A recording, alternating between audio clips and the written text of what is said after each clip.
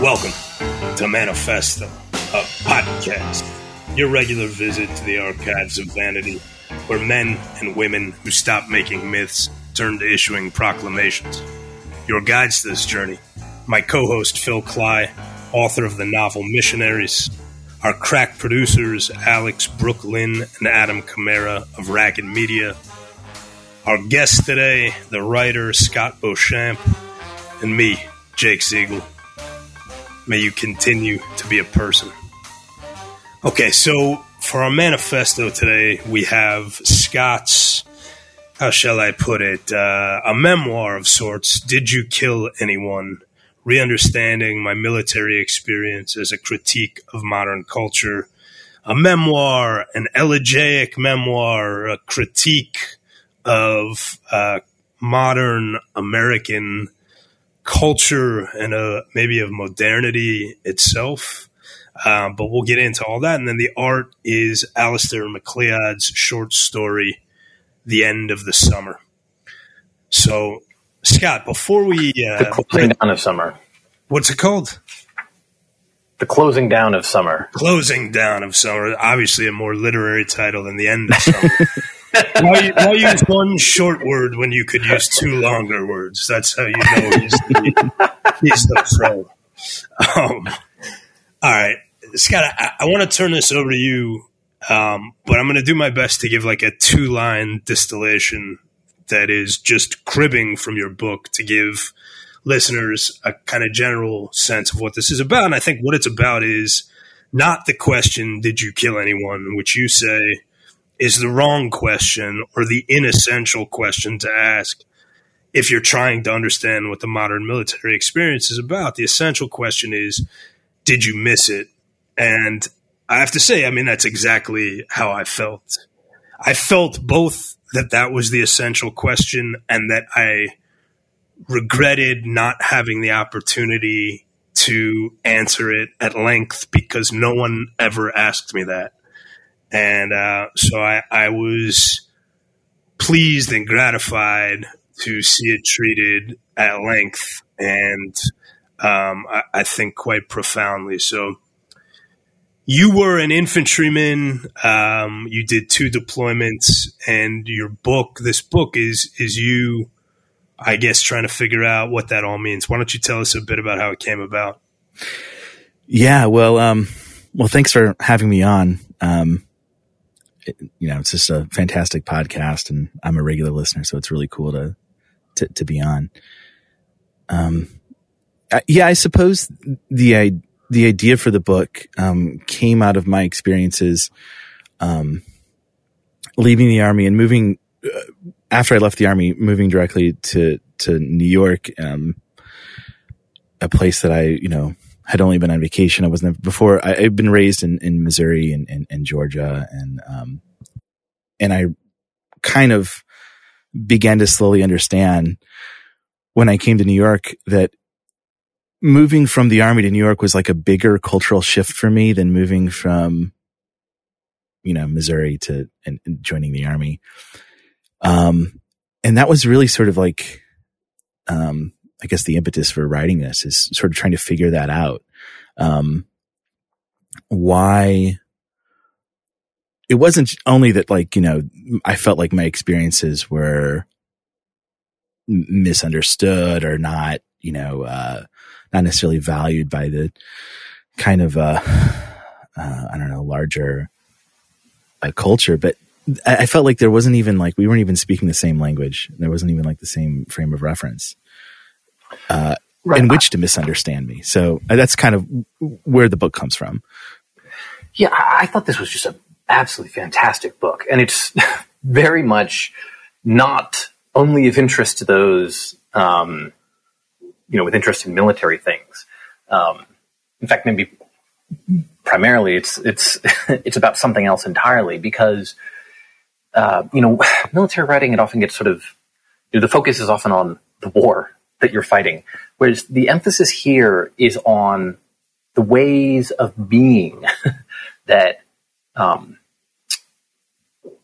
that you're engaged in while you're in the military, the way that the military is organized along a sort of kind of older structures of understanding how human beings function and make meaning and make community, right? And so the book is organized around, things that are really critical to the military, like, each chapter, honor, tradition, hierarchy, community, ritual, and of course, the extremely important boredom and smoking, right? And those chapters are both superb, by the way. And some of these things are, sort of less kind of narrowly intellectual, right? And since ritual is maybe one of the most obvious ones, it might be a good place to start there. And of course, the military starts with an initiation ritual. Your hair is shorn, you go through basic, and then you describe this really intense experience that you had when you finished training as an infantryman. Could you talk a little bit about that? Yeah. So at the end of basic training, you do a final field exercise, and then you take a night road march up a small hill. They call it a mountain, but it's really just a large hill. And I went to basic training in Fort Benning, Georgia. And it ends at the top of the hill with a tiki torch ceremony where you drink something called infantryman's grog, which I think is just like Hawaiian punch and Gatorade. And there's the first sergeant gives a speech, and it's very dramatic, and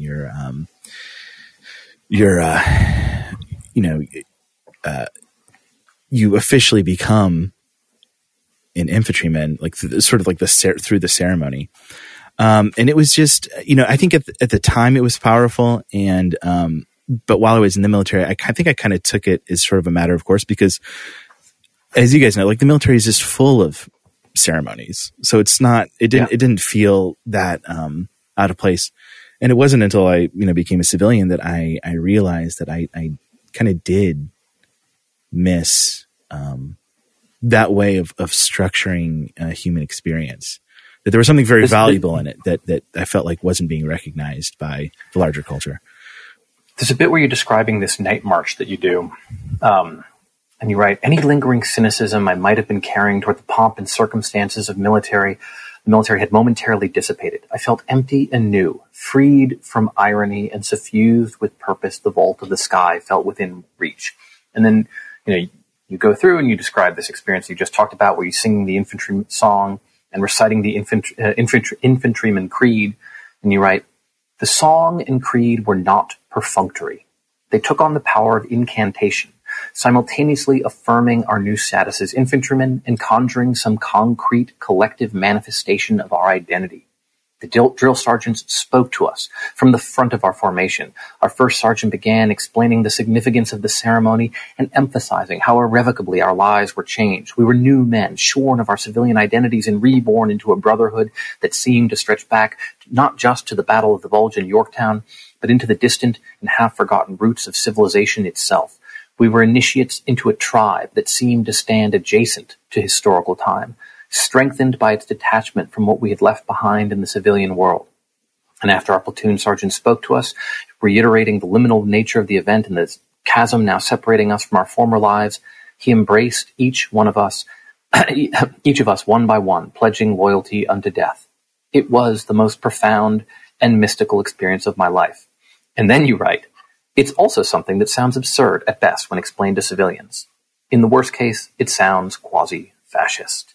Torches, blood, ahistorical renderings of identity, and of course, the problematic nature of ritual itself. What is the problematic nature of ritual itself? I would say that, judging by the standards of our culture, I would say the two major problems are inauthenticity, maybe, and control. Anything where you there's a kenosis, like a draining out of personality. I think we tend to be kind of wary of that. By that you mean like what takes its place, right? Individuation? Yeah. A sort of like a depersonalization kind of, which isn't quite exact. Obviously it's more complicated than that. You're not, I still existed as like an individual person with my own personality, like, after the ceremony and during the ceremony too. But what it represents, I think, is sort of a de-individuation and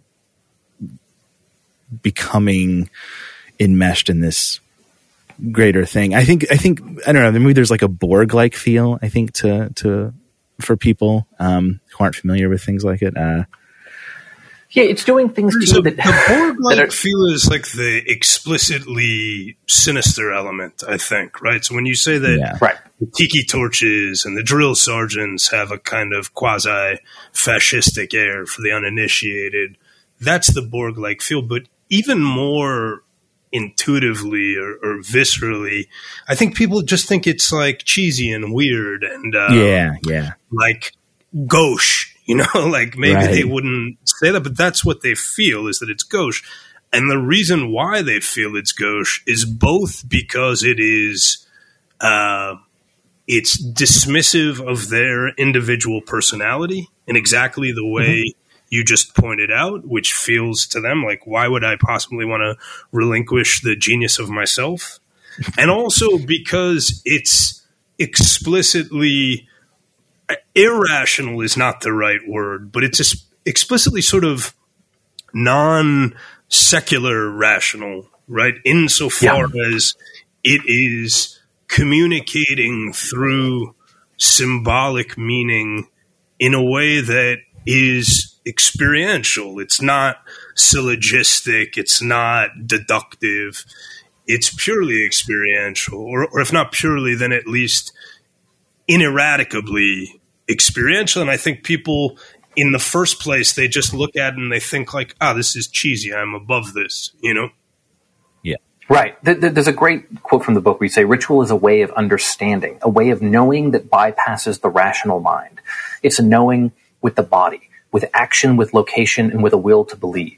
The post-Enlightenment emphasis on a Cartesian split between mind and body devalued the power of ritual in popular consciousness simply by extracting our actions from the ontological ground of being, which would imbue them with transcendent meaning. And then Foucault differentiated philosophy from spirituality by writing that in spirituality, the subject carries out the necessary transformations on himself in order to have access to truth, right? And, there's this kind of distrust of that and a sort of more weight put on things that are sort of dissectable with a critical intelligence. Right. Yeah. I think of in Norman Rush's Mating, the character who sort of hates religion, argues that you should look at religion not by its beliefs, but by how much repetition it expects of its adherents. Right. Like the sheer numbers of times per day or week that you have to read a text or attend a service. Built up churches were engines to enforce repetition. Repetition is what we use to put a child to sleep. The reason for repetition was to make our minds sleep, right? And I think that's what we sort of think of as happening with ritual, right? And yet, my thing is there are times in our life when we understand that ritual is deeply important. The most obvious one of this is a funeral, right? I've had conversations with sort of non-believer friends who have found difficulty at the time of the funeral when it comes when there's not a sort of ready-made ritual structure in place for how to handle that death. The military does a sort of secular version, right? There's a codified way that the military handles memorial services, which is tremendously powerful. And at moments like that, at moments of death, of extreme importance, we understand that ritual is deeply, deeply important, and sort of there's a communal and deeply personal need, right? But outside of those sort of crisis points, we want to push it away because we think that we're sort of competent, rational intelligences. My sort of moving through the world, making our own choices. My sort of sense of things is that like there are rituals that you choose, that you enter into knowingly, and in the military there are a whole lot of them, right? Religions have rituals that you sort of consciously engage in as a way of reshaping your life. I think that when you turn your back on that, my sense of things is not so much that we sort of give up on ritual, right? Or on ritualistic type things that form us in ways that are happening outside of that kind of like dissecting critical intelligence, but rather that sort of we unthinkingly engage in rituals that are often sort of created for us by modern society, right? Sometimes by corporations. Yeah, no, I think ritual is, inescapable. And I think that this sort of the idea that, you're somehow, I don't know, that it's cheesy, that you're somehow above it. I feel like a lot of that is, like you say, it's like, it's just because these kinds of rituals or thinking about ritual in such a explicit way. Yeah. is not, it's just not the business model for a consumer society. You sort of, there's a lot of money to be made in this sort of idea that,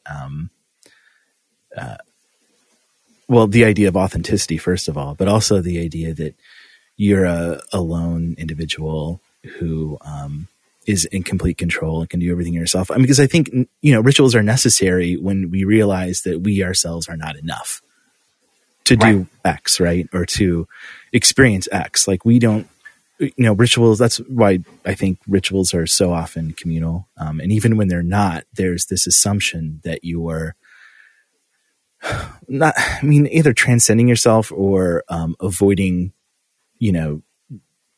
the anchor of your personality, I guess. But I think we live in a society where, there's such an emphasis placed on personality because that's what's for sale. There's, when I was married, I wanted to do the, the standard wedding vows, right? Mm-hmm. I didn't want to write my own, not out of laziness, right? I thought that, and it's not that I think there's anything wrong with the idea of people, writing their own vows, obviously. But doing the sort of the standard wedding vow felt right to me in a way, that wasn't so much about a kind of assertion of my own individuality, right? One of the ways I see this, so my wife's grandparents are very religious Catholics, right? And religious in a kind of identifiably Latin American way, right? They're Colombian. They live in Medellin. They have a huge baby Jesus statue in their house. It's 4 times the size of a normal baby. And they pray over us at every parting, and they make circles of protection. And they once sent me a sort of blessed cross as protection from the evil eye, which I keep in my desk. So don't try to put the evil eye on me, man. It's not going to work. And the general reaction of most educated New Yorkers to stuff like that would be to find it amusing or quaint or maybe endearingly irrational, right? But you spend a lot of time with them. And what is very clear is that there's a rather complex form of piety that is offered them, a rich and supple sort of symbolic language in which they can respond to all sorts of kind of circumstances with a set of concrete actions whose meaning and import is part of a shared system of values extending back into the past, but also kind of cross-culturally within the broader Catholic community, right? And so it's a shared kind of system of meaning that's actually really powerful and creates a sort of series of daily and weekly rituals to help structure your life in ways that engage your intellect, but also operate at a level that has nothing to do with thought process at all, right? And it kind of trains your unconscious self to react in a particular way to the varieties of experience of life, right? And I think the military is very consciously forming people through rituals. And, and your book talks about how that functions, and they're doing it to create warfighters, right? But the more general critique of modern society is okay, in order to do something which seems very, very utilitarian, right, which is win in war, they're doing things that seem to the overeducated very, very primitive, right? And they're doing them because they're extremely important to human beings, right? Whether you think you're above it or not. And so what does that mean about how we sleepwalk our way through modern society?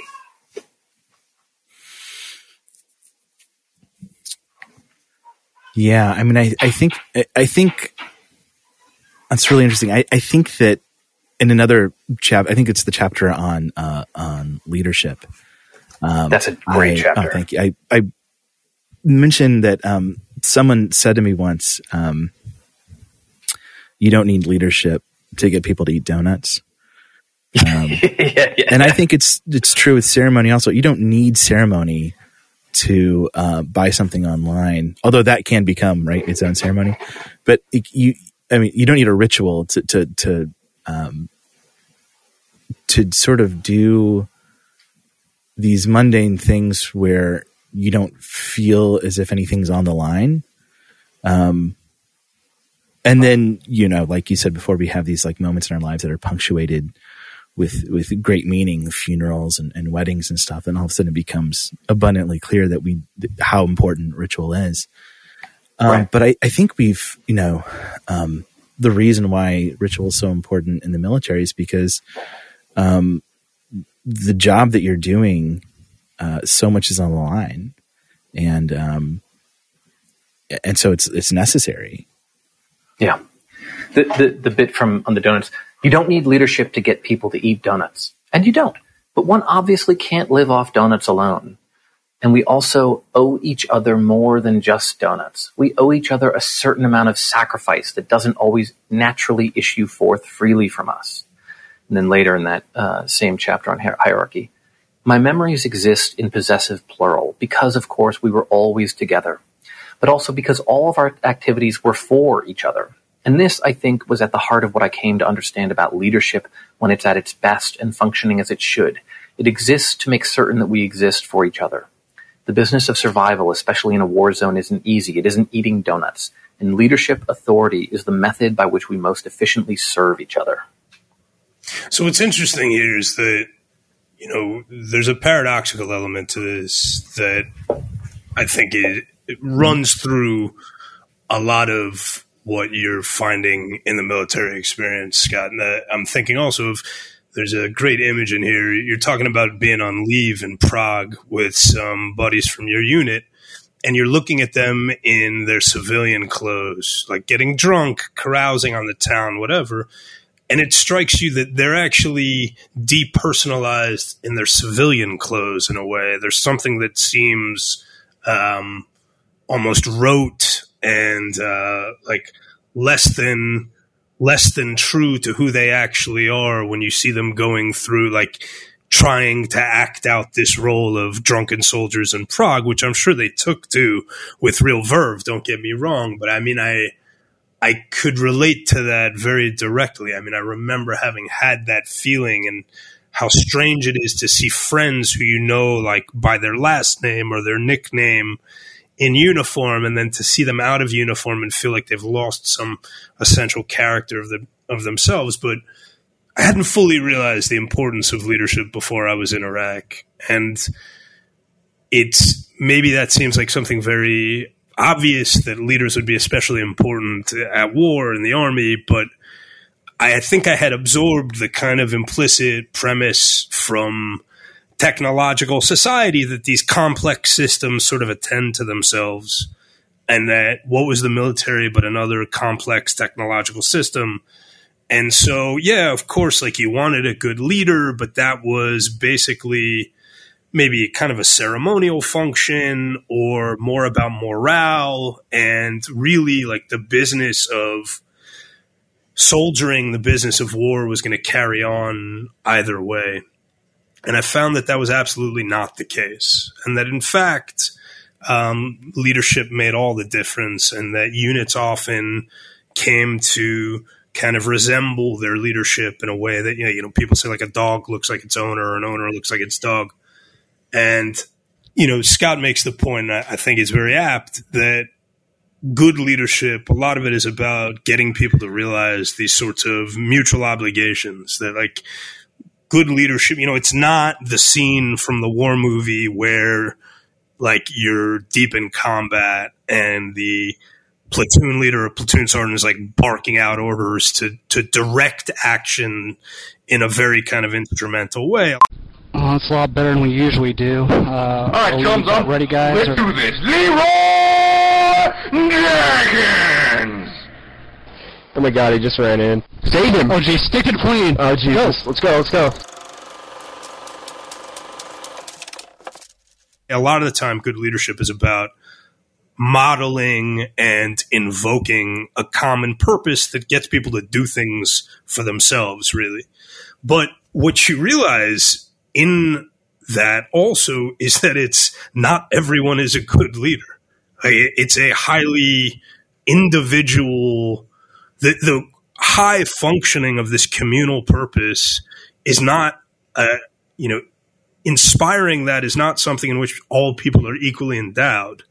And so it's not the kind of individualism that we think of as being indicative of good leadership, which is like combat bravery and kind of outsized valor, or the ability to like get men to do what you want at the second you command them to do it. It's not quite that, though certainly there's an element to that.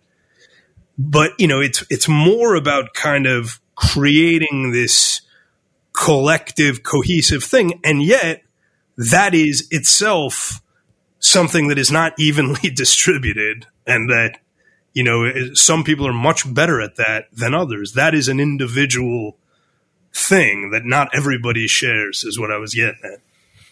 Yeah. Mm-hmm.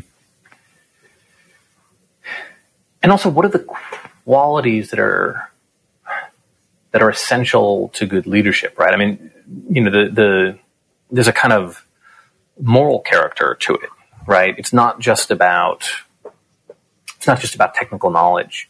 There's a great bit in Life and Fate where these two scientists are talking, one of whom is doing work that's going to be critical for the Soviet nuclear program, right?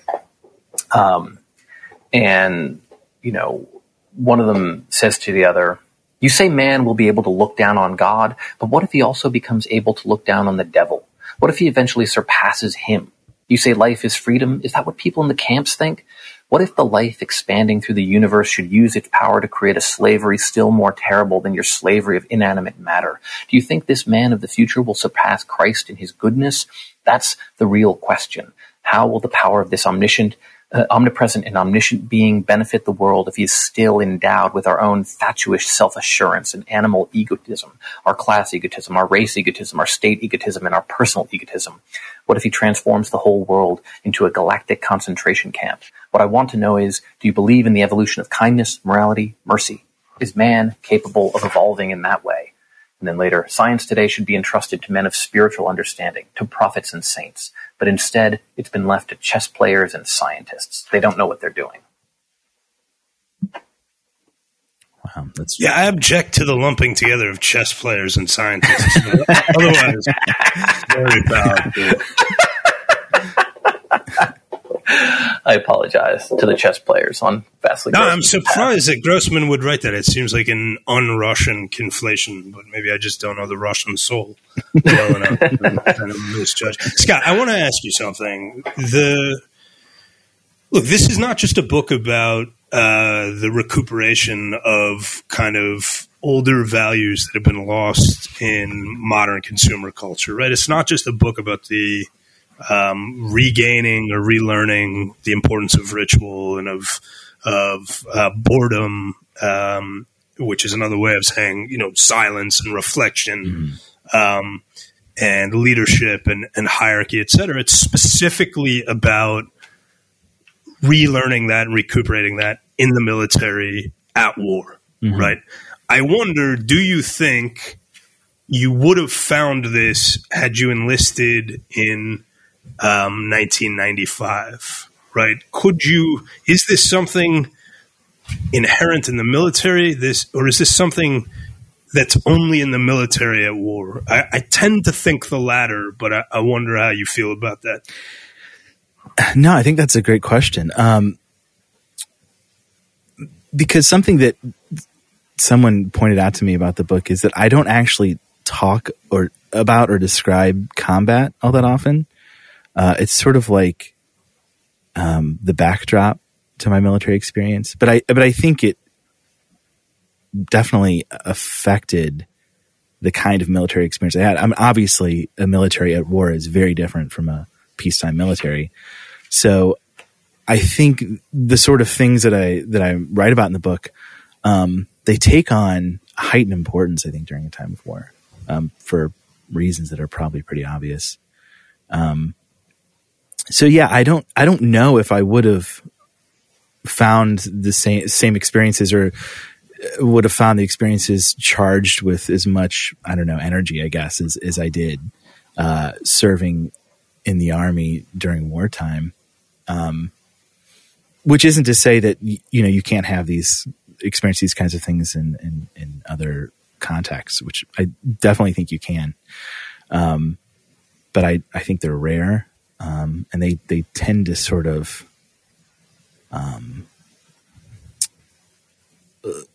Yeah, but I mean, this is the thing, right? They're rare, and without forcing you to, deliver your like final judgments on American politics, I think, Scott, I know you're writing well enough to say I think you've been critical of American foreign policy over the last 20 years, let us say, right? And yeah.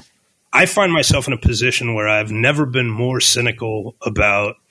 I don't even think cynical is the right word. I mean, that suggests a kind of like normative or emotional quality. I think that the military is another one, not so much different at the higher level from other corrupt and failing bureaucracies in America. And I also think that the conduct of the war on terror was disastrous, not least of all for American democracy. And I feel that most of all now as I watch the apparatus of the war on terror being redirected as a domestic operation against American citizens. And as I watched like the long inability to end the Afghan war, which I'm glad is finally coming to an end, though I hope it, I hope it's handled the right way. I have my skepticism about that, but yeah. All that being said, I look back at my military experience no less fondly. I still feel it was one of the most meaningful experiences of my life. Fond is maybe not quite the right word, but very much like finding in it what Scott describes. And I can find ways to explain that and to rationalize that and to kind of smooth out those contradictions. But finally, what I find is that like, there's an inner purpose built into this that is related to the ritualistic actions and the end towards which those actions are directed, which is war, that is not necessarily so much about the purpose of the war, though there are limits to that. But I think it's interesting to consider that seems not to have diminished these higher values for you, Scott. Maybe I'm wrong. Yeah, well, I think that the sort of bureaucracy that you're talking about, for me at least, I don't know what your experience is like, but for me, like actually on the ground, it felt pretty far away. Yeah, I had no direct experience of it while I was in, like none at all. Yeah, I mean, like every once in a while, a name I recognize would visit wherever we were, and we'd have to pull security, and that was like the extent of, my my interactions with any sort of like Washington bureaucracy was during the war. So it just felt very removed from it. It felt very different.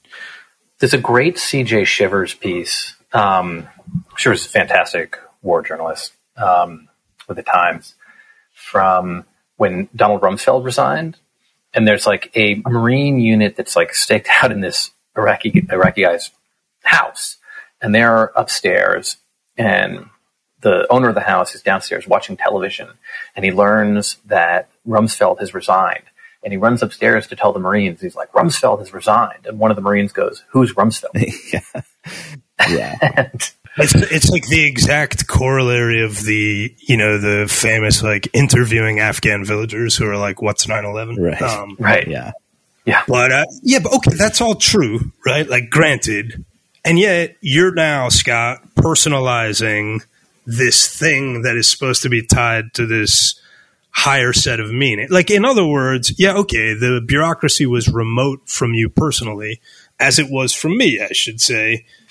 I mean, the closest I got to experiencing this was when I was in Afghanistan, and towards the end of my deployment in Afghanistan, I should say towards the middle of my deployment in Afghanistan, I just started to realize, like, everything we were doing was deceitful in some way. Like, the reports we were sending up about the progress of the Afghan National Security Forces were dishonest. The purpose for us sending up those reports was dishonest. Like, it, and the extent of that, which I had maybe for a decade, even after my experiences in Iraq, been condemning, but condemning as like aberrant and a corruption, I started to realize was a constitutive of the purpose of the war. Was the purpose of the war in some sense. Right. And I can't unthink that, it's like not as I've only seen it more confirmed. So all of which is to say, this was remote from me personally. It was remote from you personally. And nevertheless, do you not feel it haunting what you're writing about? I don't mean to lead the witness here, but I wonder. No, I know. I get what you mean. During my second deployment, we were in a pretty rural part of the Diyala province, not too far from the Iranian border. And, we were there were like not even, I think there might have been one small village in the area we patrolled, which we rarely saw. And so we were just out on these back roads, and we had to keep patrolling them because IEDs were being implanted in there because we were patrolling them. So, getting caught in that sort of circular logic, it was horrible. It was horrible for everyone. But at the same time, I think that the things that I mentioned in the book still remained like the things that helped us get through, all the ways in which we were being used or misused by a distant bureaucracy. And I think, you've mentioned before on this podcast what you feel is the beginning of maybe a new like political dispensation in America, maybe even more broadly than that. But to me, I feel like these sorts of experiences, sort of matter or will matter. Within this new political dispensation, because I feel like, there's so often, there's this really tight dialectic of a conversation of like, this is, people just sort of react to each other. And I think what I wanted to write about was something that sort of got outside of that completely. Yeah. And that's kind of how I was trying to think about my own experiences too. There was sort of like this, what we were doing good or bad? And it's like, well, I think, both.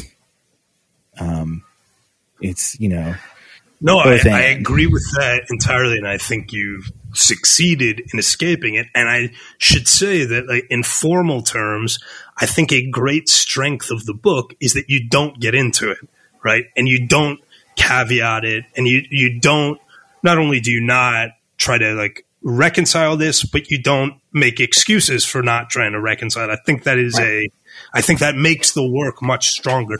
But there is a larger devilish circularity, which is not just about was the war good or bad. And I agree with you both, right? But there is the point that like the values that you see as being preserved through the military that are contrasted with, or in some sense, in conflict with the values of the civilian society to which you returned, that contrast exists within a relationship within which the military is essential to preserving the civilian values. Mm-hmm. So the exploits of the military are not undertaken to expand its values into the larger society. They're undertaken explicitly to advance, and not in every case, but I'm speaking generally and about recent history here. They're undertaken specifically to defend and expand the kind of authority of the civilian society which you find wanting. And I'm not trying to answer this. I don't think it's not a knock on the book at all. It's just, it is something that for me doesn't take away from the kind of military experience you're describing and bringing out for the reader. And yet, but I'm not sure why it is that it doesn't take away, Yeah, no, I think that's a really good point. And it sort of reminds me, I don't want to get too deeply into our, the short story that we're going to discuss, but it reminds me in a way of, there are jobs that are, like the military, like, a miner, that have like their own alternative set of value systems that's totally different from the world in which they're helping to create. Yeah, it's really interesting. I guess I hadn't really thought about it. It's interesting too, Jake, when you talk about these reports that you're sending out. So there's sort of, what you're doing, this kind of tightly bound community that you're a part of when you're with a military unit. And then there's, these reports that you're sending off that are, you feel are deceitful, right? I was thinking about the section of the book on honor, right? And the importance of honor. And it seems like there's, there are all sorts of reasons that honor is deeply important in the military in particular. Scott writes, honor in the sense that I experienced it in the military more closely resembles an ongoing decision, an act of will or perhaps faith that following the rules has significance beyond professional self-preservation. At the same time, the nature of the enterprise involves a certain amount of dishonor, and it's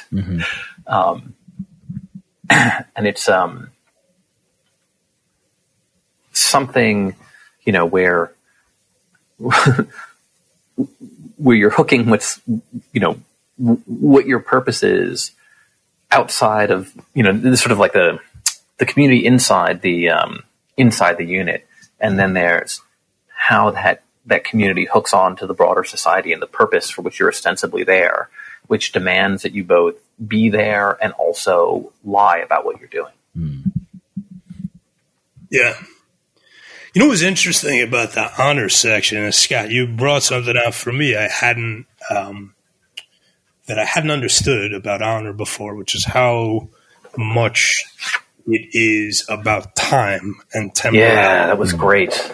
And that's a lot of the book is about Phil, you used the phrase when we just got started. I think you said it's about being in time, something like that. Which in a sort of deeper, richer sense of time. Yeah. Yeah. But that's what the book is about. Lest it come off as we're talking about it, like it's a just sort of critical essay. It's about the experience of these things in time. Like in every chapter, and for me, the most vivid moments about, the importance of boredom and like how boredom is the medium through which like the wartime boredom specifically is like the greatest canvas ever created. And it's all of your creative and erotic energies get suffused in this like waking dream into the boredom of deployment. It's incredible. And the smoking chapter, by the way, Scott talks in his book about another book called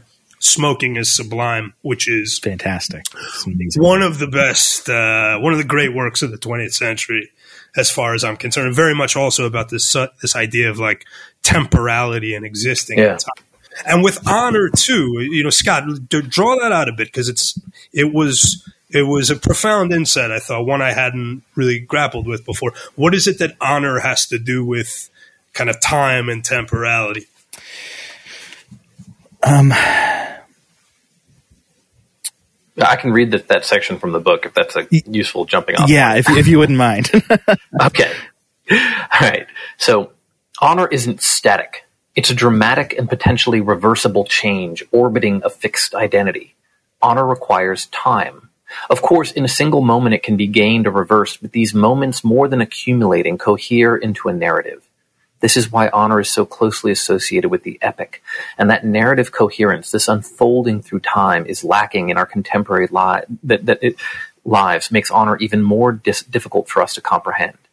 Byung-Chul Han writes in The Scent of Time that the decay of time goes hand in hand with the rise of mass society and increasing uniformity. What he means by the decay of time is the vivisection of our lives into an infinity of present moments. And actually, I'm going to give one more quick, because you related this to boredom, Jake. And there's one other thing, after talking about how war is the most boring thing you can possibly comprehend, and so it makes you a connoisseur of boredom. War is boredom charged with moral purpose. It's that purpose which energizes the tedium and distinguishes boredom in war from the boredom of the peaceful world. After the war, the problem isn't having nothing to do, but having nothing that seems worth doing. The boredom of war is simply a banal fact that lays on top of a formidable and captivating reservoir of vital commitments. The boredom of civilian life is the exact opposite, a mesmerizing husk, inadequately covering an infinite regression of banality. Yeah, I mean, that was, that's like, it was very much my experience. It was a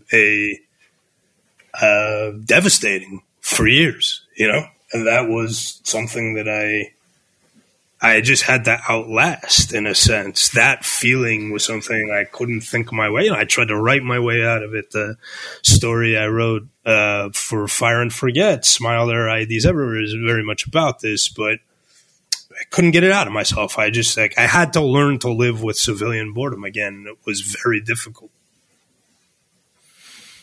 Yeah, it is difficult. I mean, I think that's probably why I made it the first chapter of the book. I think it was the first thing the first big post-military experience that I really had when I came back to the civilian world, was just like struggling with this sense of sort of like the paradox of choice, but the choice is actually not meaning all that much. Which isn't necessarily entirely true, right? I mean, I think it's importantly false, but it's understandable, right?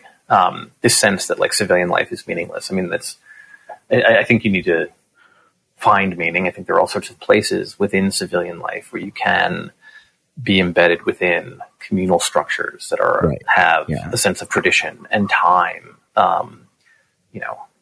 Religious organizations being the most obvious, right?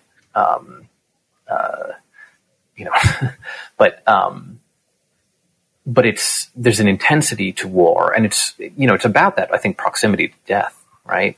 One of the reasons that the military infantryman symbol is not pure campy silliness is because, doing that in a time of war, there's this sort of sensibility that some of these people are going to die, right? Because they have made this choice and undergone this ritual and been stamped as infantrymen in this way. And that, it goes back to the first manifesto we did with Geoffrey Hill, No Bloodless Myth Can Hold. I mean, this is the military myths are myths that are born out of blood, right? And so they become deeply, deeply imbued with meaning in that way. And then, you go back into the civilian life, and it's not just that there's a very different kind of ethic. It's not just that, you talk about how honor is an anti-utilitarian value, right? Whereas, a lot of the modernity feels to have a kind of atomistic, individualistic, utilitarian kind of ethic to it. right? I like have this sort of instinctive recoil against the effective altruists, even though they've done plenty of very good things. I think because I just distrust that mode of looking at the world. I have an instinctive recoil against men our age who didn't serve in the military. You know, it's unfair, but I feel that. I mean, look, I outside of people I grew up with, I have a hard time trusting. I don't trust. It's not entirely fair. It's whatever. You can say whatever you want about it, but it is my first feeling. I can have other feelings after that maybe put it in perspective or trump it or contextualize it. But it's my first feeling. And part of that feeling is who are you that you thought you were too good for this? That's part of it. Why did you think, who excused you? Or another way of putting that would be, why did you think you had a choice? I know it's a volunteer army, but the volunteer army is a trick question. You're supposed to say yes if you have any honor, which relates to the second part, which is that I felt, for a long time, family sort of changes this, and having kids changes this in some ways, but I felt for a long time it was hard for me to expect a level of honor, not in the sense of high moral conduct necessarily, but in the sense of a kind of intransigent willingness to stick to the code, and not sell somebody out. That I just found it hard to expect that from people who hadn't chosen to enlist. The other thing about the sort of, the sense of honor going through time is instead of a sort of infinite slices of moments during which a person can be acting in a way that is sort of good or bad within a utilitarian framework, right? There's a kind of longer process that involves you can lose honor, you can regain it, and you sort of talk about this sort of process of redemption in a way that I thought was very interesting and powerful. But also the final judgment can be deferred on it. Right. So instead of, I get, to relate this to what I was trying to say, I guess a second ago, I guess it's also there's a certain way in which I expected people who hadn't served in the military to be much more susceptible to the fickle judgments of their contemporaries, and willing to acquiesce to something in order to get a pat on the back in this second, something instant. Whereas, the sense of honor is also the sense what I do now, yes, I could recover from it, I could change it, but also it could dishonor me 10 years from now.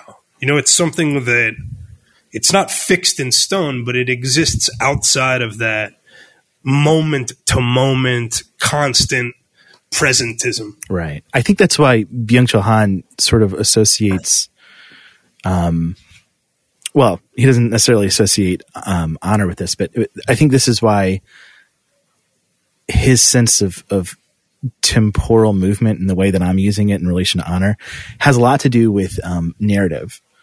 So honor requires narrative. It requires story. And I feel like we sort of, I don't know, maybe I've been too one note on our contemporary society, but, I feel like we don't have time to build those sort of narrative structures. We don't give ourselves time. Christopher Lasch, talked about life being so denuded that it becomes just a matter of desires sated or unfulfilled. But honor, to desire honor, it's almost like a transcendent desire, right? So it requires you to constantly be wanting it, or to constantly be in some sense unfinished or unfulfilled until you die. And even then, right, there might still be a chance for you. But I think in that sense, I think that, honor relates to duration in the same way that like narrative relates to duration. Yeah. I think we maybe should move on to the story. This has been great. We could probably keep talking about this book for a long time, because each chapter is just great. I'll read one bit from the smoking chapter, maybe. The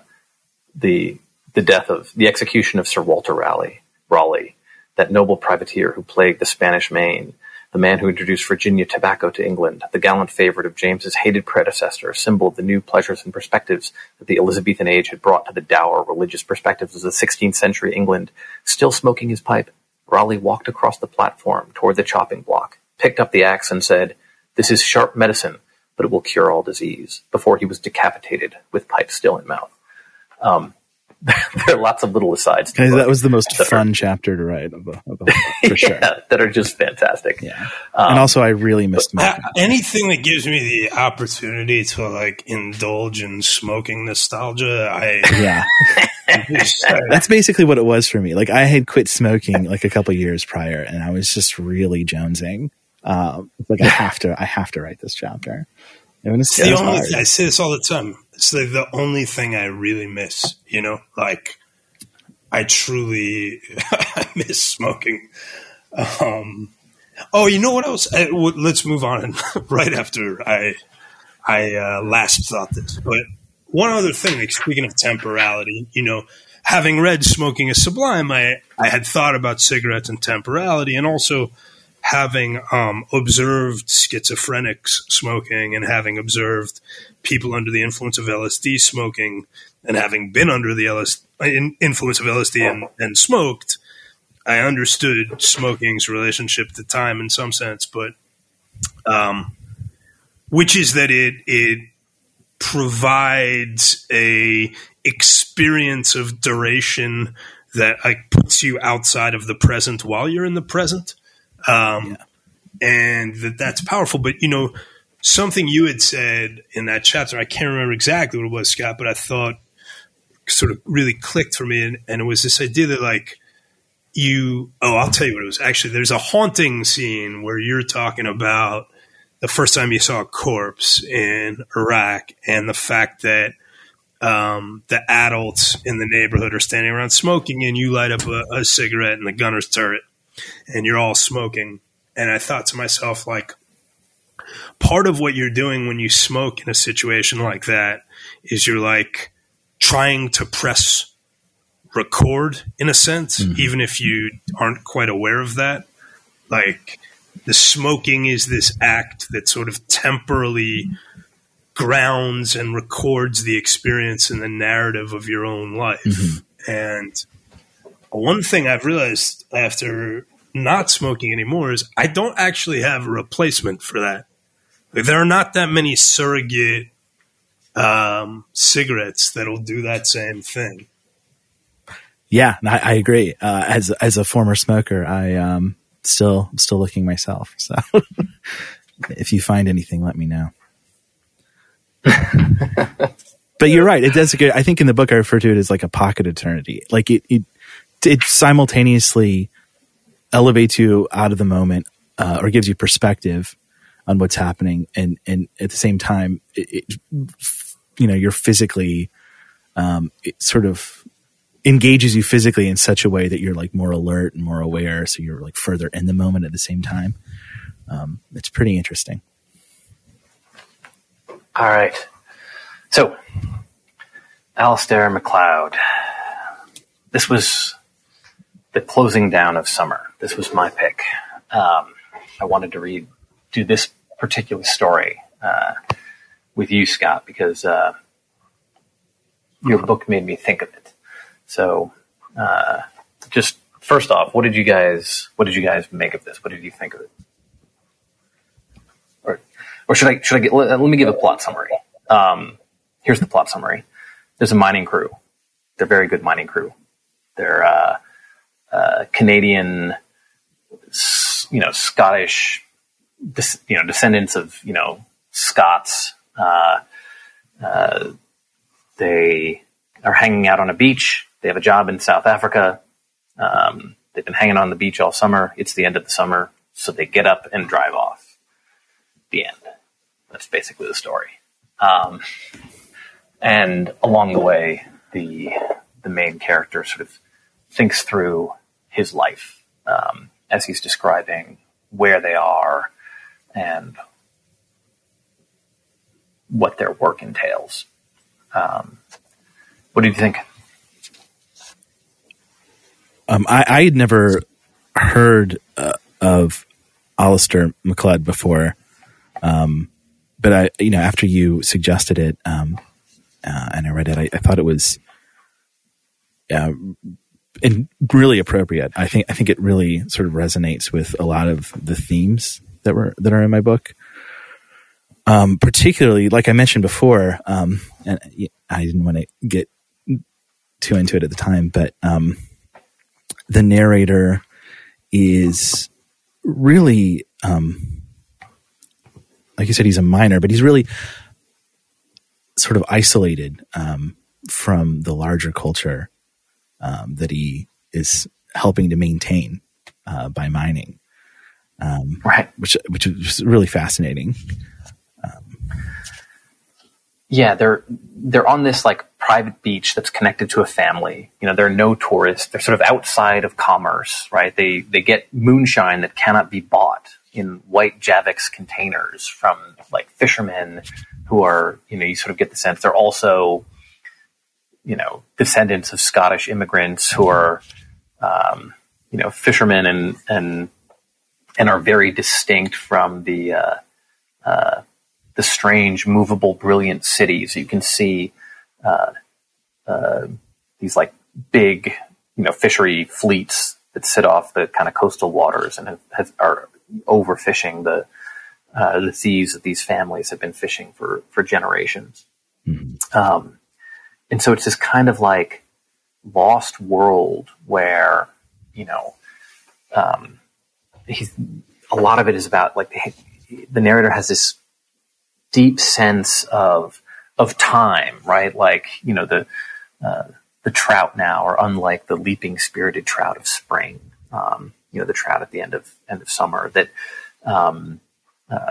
they're, this deep sense of their physical bodies. You talk about in the chapter on community about sort of physically being very present with other men and aware of their bodies. And there's this very keen understanding of their own physicality. Right.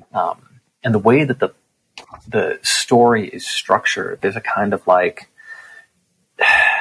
there's these like imagistic chains that the narrator will go on. So there's like a little waterfall near the beach where these, miners have been relaxing before heading out again. And that waterfall is then contrasted with like the spraying shower nozzles in mining developments that spray them, their bodies that when free of mud and grime and the singed hair smell of blasting powder are white almost to the color of milk or ivory, perhaps of leprosy, too white to be quite healthy. And then now, like they've been sitting under the sun has given their skin color except for their scars, right? And then the scars lead into this sort of discussion back into time and back into the kind of history of each wound that they've received over the course of their work. But it's all dying, right? I mean, it's this sense of time and of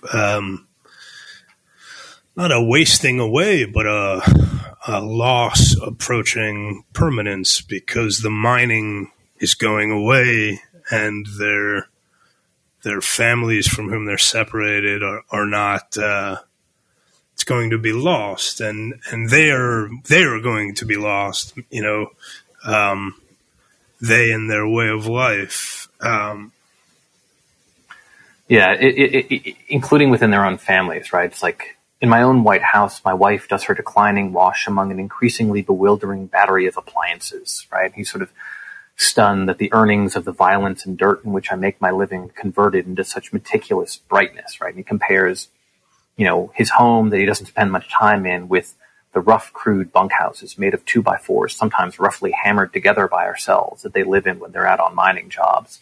And he writes, now my wife seems to have gone permanently into a world of avocado appliances and household cleanliness and vicarious experiences provided by the interminable soap operas that fill her television afternoons, while our sons will go to the universities to study dentistry and law and to become fatly affluent before they are 30. While him and the men around him seem to be sinking deeper and deeper into the past.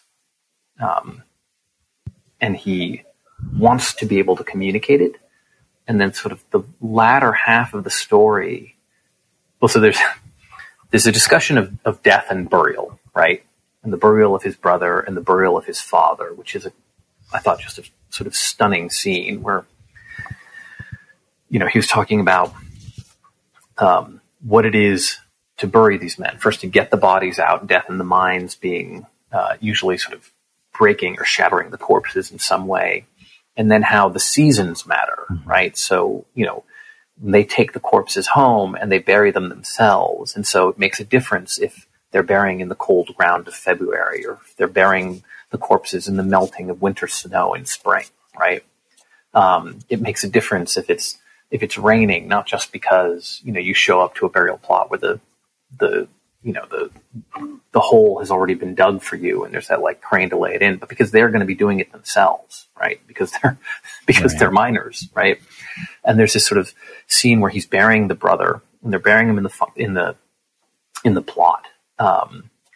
And it's raining and the wall breaks and the father's coffin comes sliding in on them as they're in the hole for the brother. And so they have to literally brace the father's coffin up with their backs in the pouring rain until they can bring in timbers to shore up the new grave.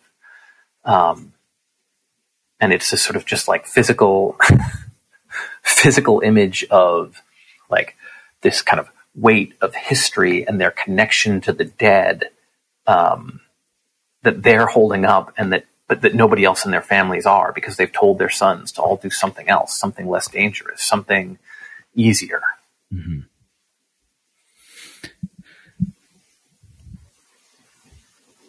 Jake, what do you make of the story? I liked a lot of the imagery. Listen, you actually read what I thought was the line about the whiteness of their skin. I thought was probably like the most vivid image, and I liked the kind of I liked the image of them on the beach,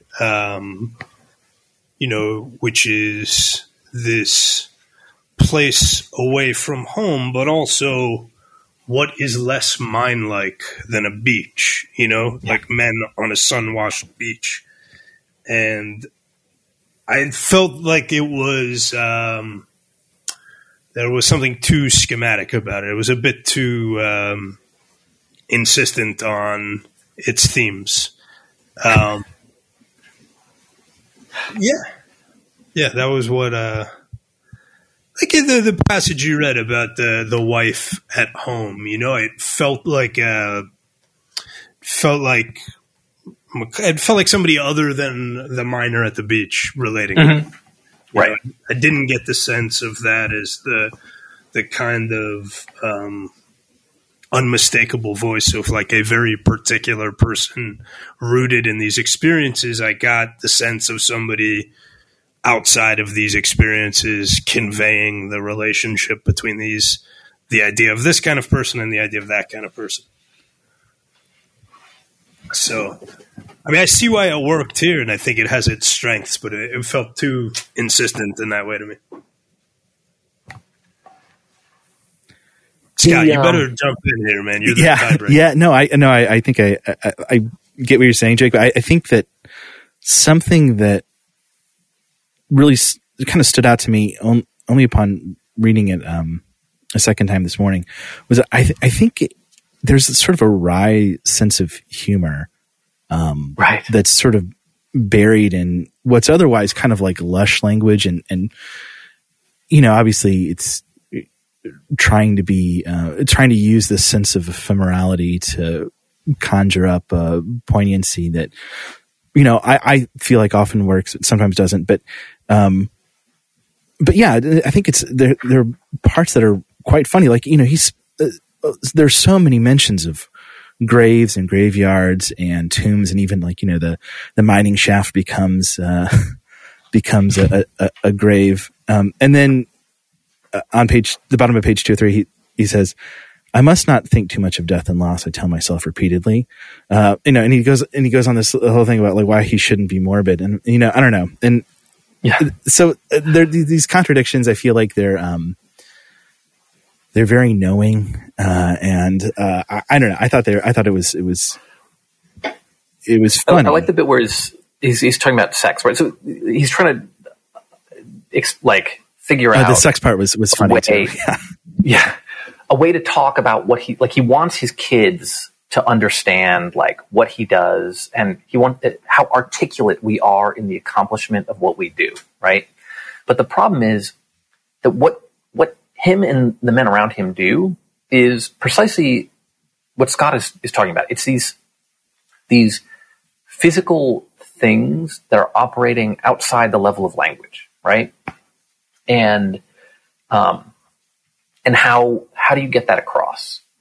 He's talking about all these things that similar to what you're talking about in your book that are operating outside the level of language, that are sort of deeply important, deeply human, but are about being inside of an experience and inside of community for their meaning. And that's why, so like the miners sing Gaelic songs, right? And they go back to the Gaelic songs because they're so constant and unchanging and speak to us as the privately familiar. And also you kind of get the sense that like, one of the reasons that they all sing these songs is because they can't hear really well anymore because they're miners. Right. And so they all know these simple beats. And so then they try to have them, sing at like festivals and stuff, as like an example of the old ways. And they're the McKinnon Miners Chorus, and they come out in their miners gear. And he's like, it's as if we were parodies of ourselves. It was as if it were everything that songs should not be, contrived and artificial and non-spontaneous and lacking in communication. And so he deeply wants his children to understand what it is that he does and the meaning that is communicated, right? How articulate we are in what we do. And yet he fears that the only way to articulate, the only way to be able to understand that is to actually enter into the community, which is precisely what he doesn't want his children to do, right? Because it's a dying world, because it's dangerous, because the lives of sort of fat affluence that they're going to are just going to be more comfortable and secure.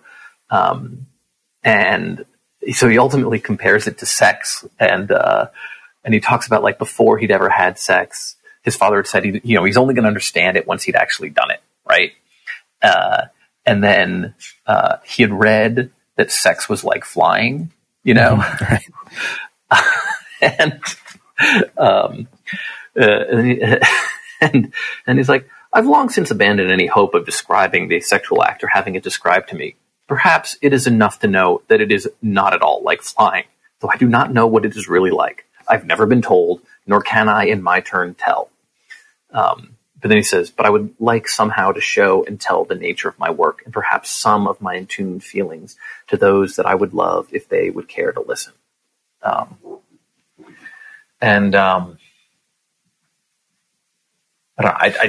think you're right. I think there's like there's an awareness that I feel like when I'm reading this, the sense that MacLeod knows that what he's trying to describe, it's impossible to describe what he's trying to describe. And sort of writing from within that sense of futility, I think it makes for some really beautiful passages. Yeah.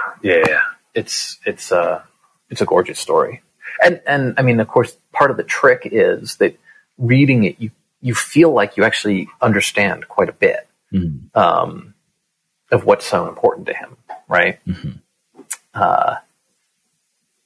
while also having a sense of sort of things that are just kind of outside your knowledge. Yeah. And I also get the sense that,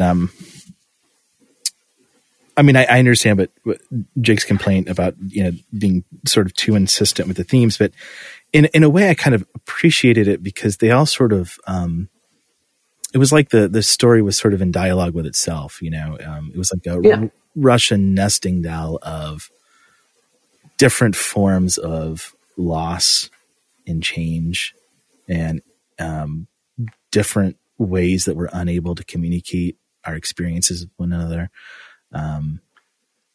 Which again, it was just, and I actually think that Jake's wrong, right? That in that schematic way, because you do have a sense that he's being overly sharp about his wife, and then he kind of doubles back on it later. And veterans talk in that schematic way about their families back home all the time, right?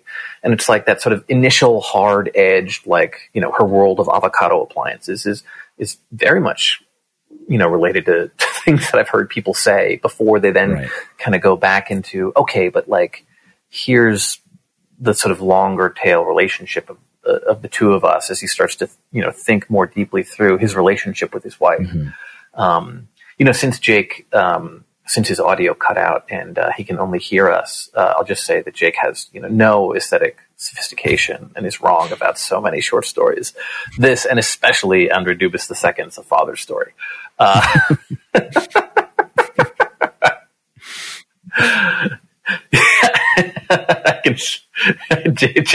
Jake has just typed in the chat wrong. Yeah.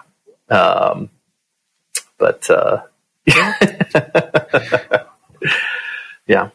But it felt like a non-military example of something very much related to, to what you're talking about, right? It's a different set of rituals. It's a different,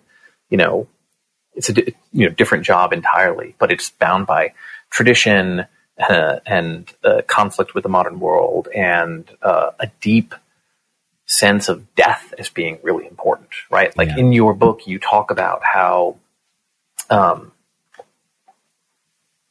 critical, death is and human beings' relationship to death and the past, and how tradition, becomes born out of that. That, Vico writes that the Latin humanitas comes from humando, to bury. We fully come into ourselves as humans through the tradition of connecting ourselves viscerally with the past.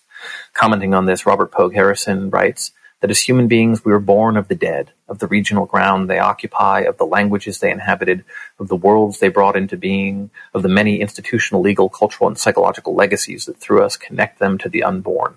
Without acknowledging this rich and enigmatic link with the past, we objectify ourselves. Without ceremony, tradition becomes history. Human potentialities are flattened to a horizontal plane, and our deepest modes of connection die individually with each person, if they're ever discovered at all. And here, in this story, is a group of people who are deeply connected to the past, but have no future. Yeah, and I think, I think in some ways, there's sort of the narrators, well, and his fellow miners are sustaining civilization, I guess might be a way to put it in a couple of ways. One of them is literally mining, right? So creating the material conditions necessary to sustain a civilization, but also in sort of this kind of sad, elegiac sense of bearing witness to these passing things.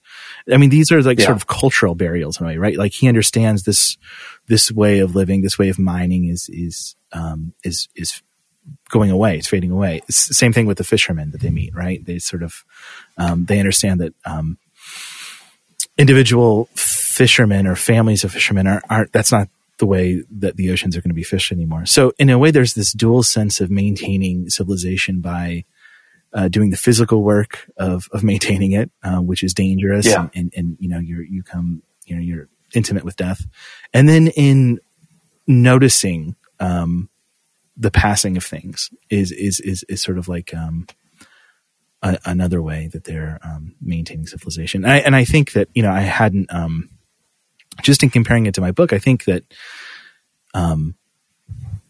there's a similar dynamic going on where, you know, I mean, like maybe this isn't necessarily quite literally true, but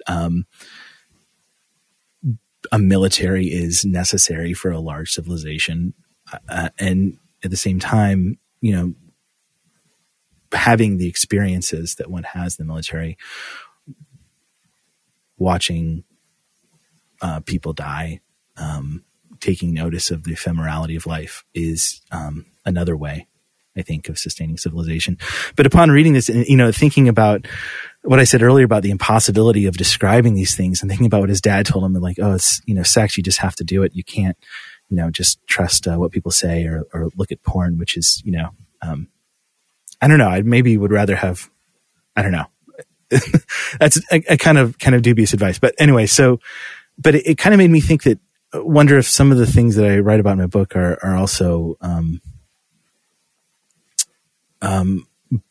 borderline incommunicable and in some sense also.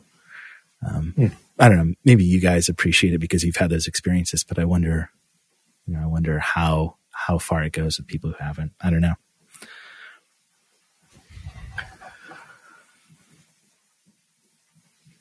My bias is always to think that things aren't as incommunicable as we sometimes sort of flatter ourselves that they are. But that's not to undercut sometimes the grave difficulty of trying to communicate. Yeah. Trying to communicate this. No, I think I'm on your side. I mean, I don't think I would have written the book if I didn't have some hope, but you know, you know, I think this short story really, really sort of made me wonder about the incommunicability of experience itself. All right. Well, this has been excellent. And any disagreements about the McLeod story, I think, only add to the brilliance of this podcast. So, Scott, thank you very much. It's a hell of a book. Did You Kill Anyone? Out last year from Zero Press. Really appreciate having you here. And Phil, as always, you remain Phil Cly. Till next time. And from that point of view, it's most improbable that anyone will ever know exactly who is enjoying the shadow of whom. I've given our objector his fair share of program time. When these men talk, I never know whether to regard him as a man of genius or as an ape of genius.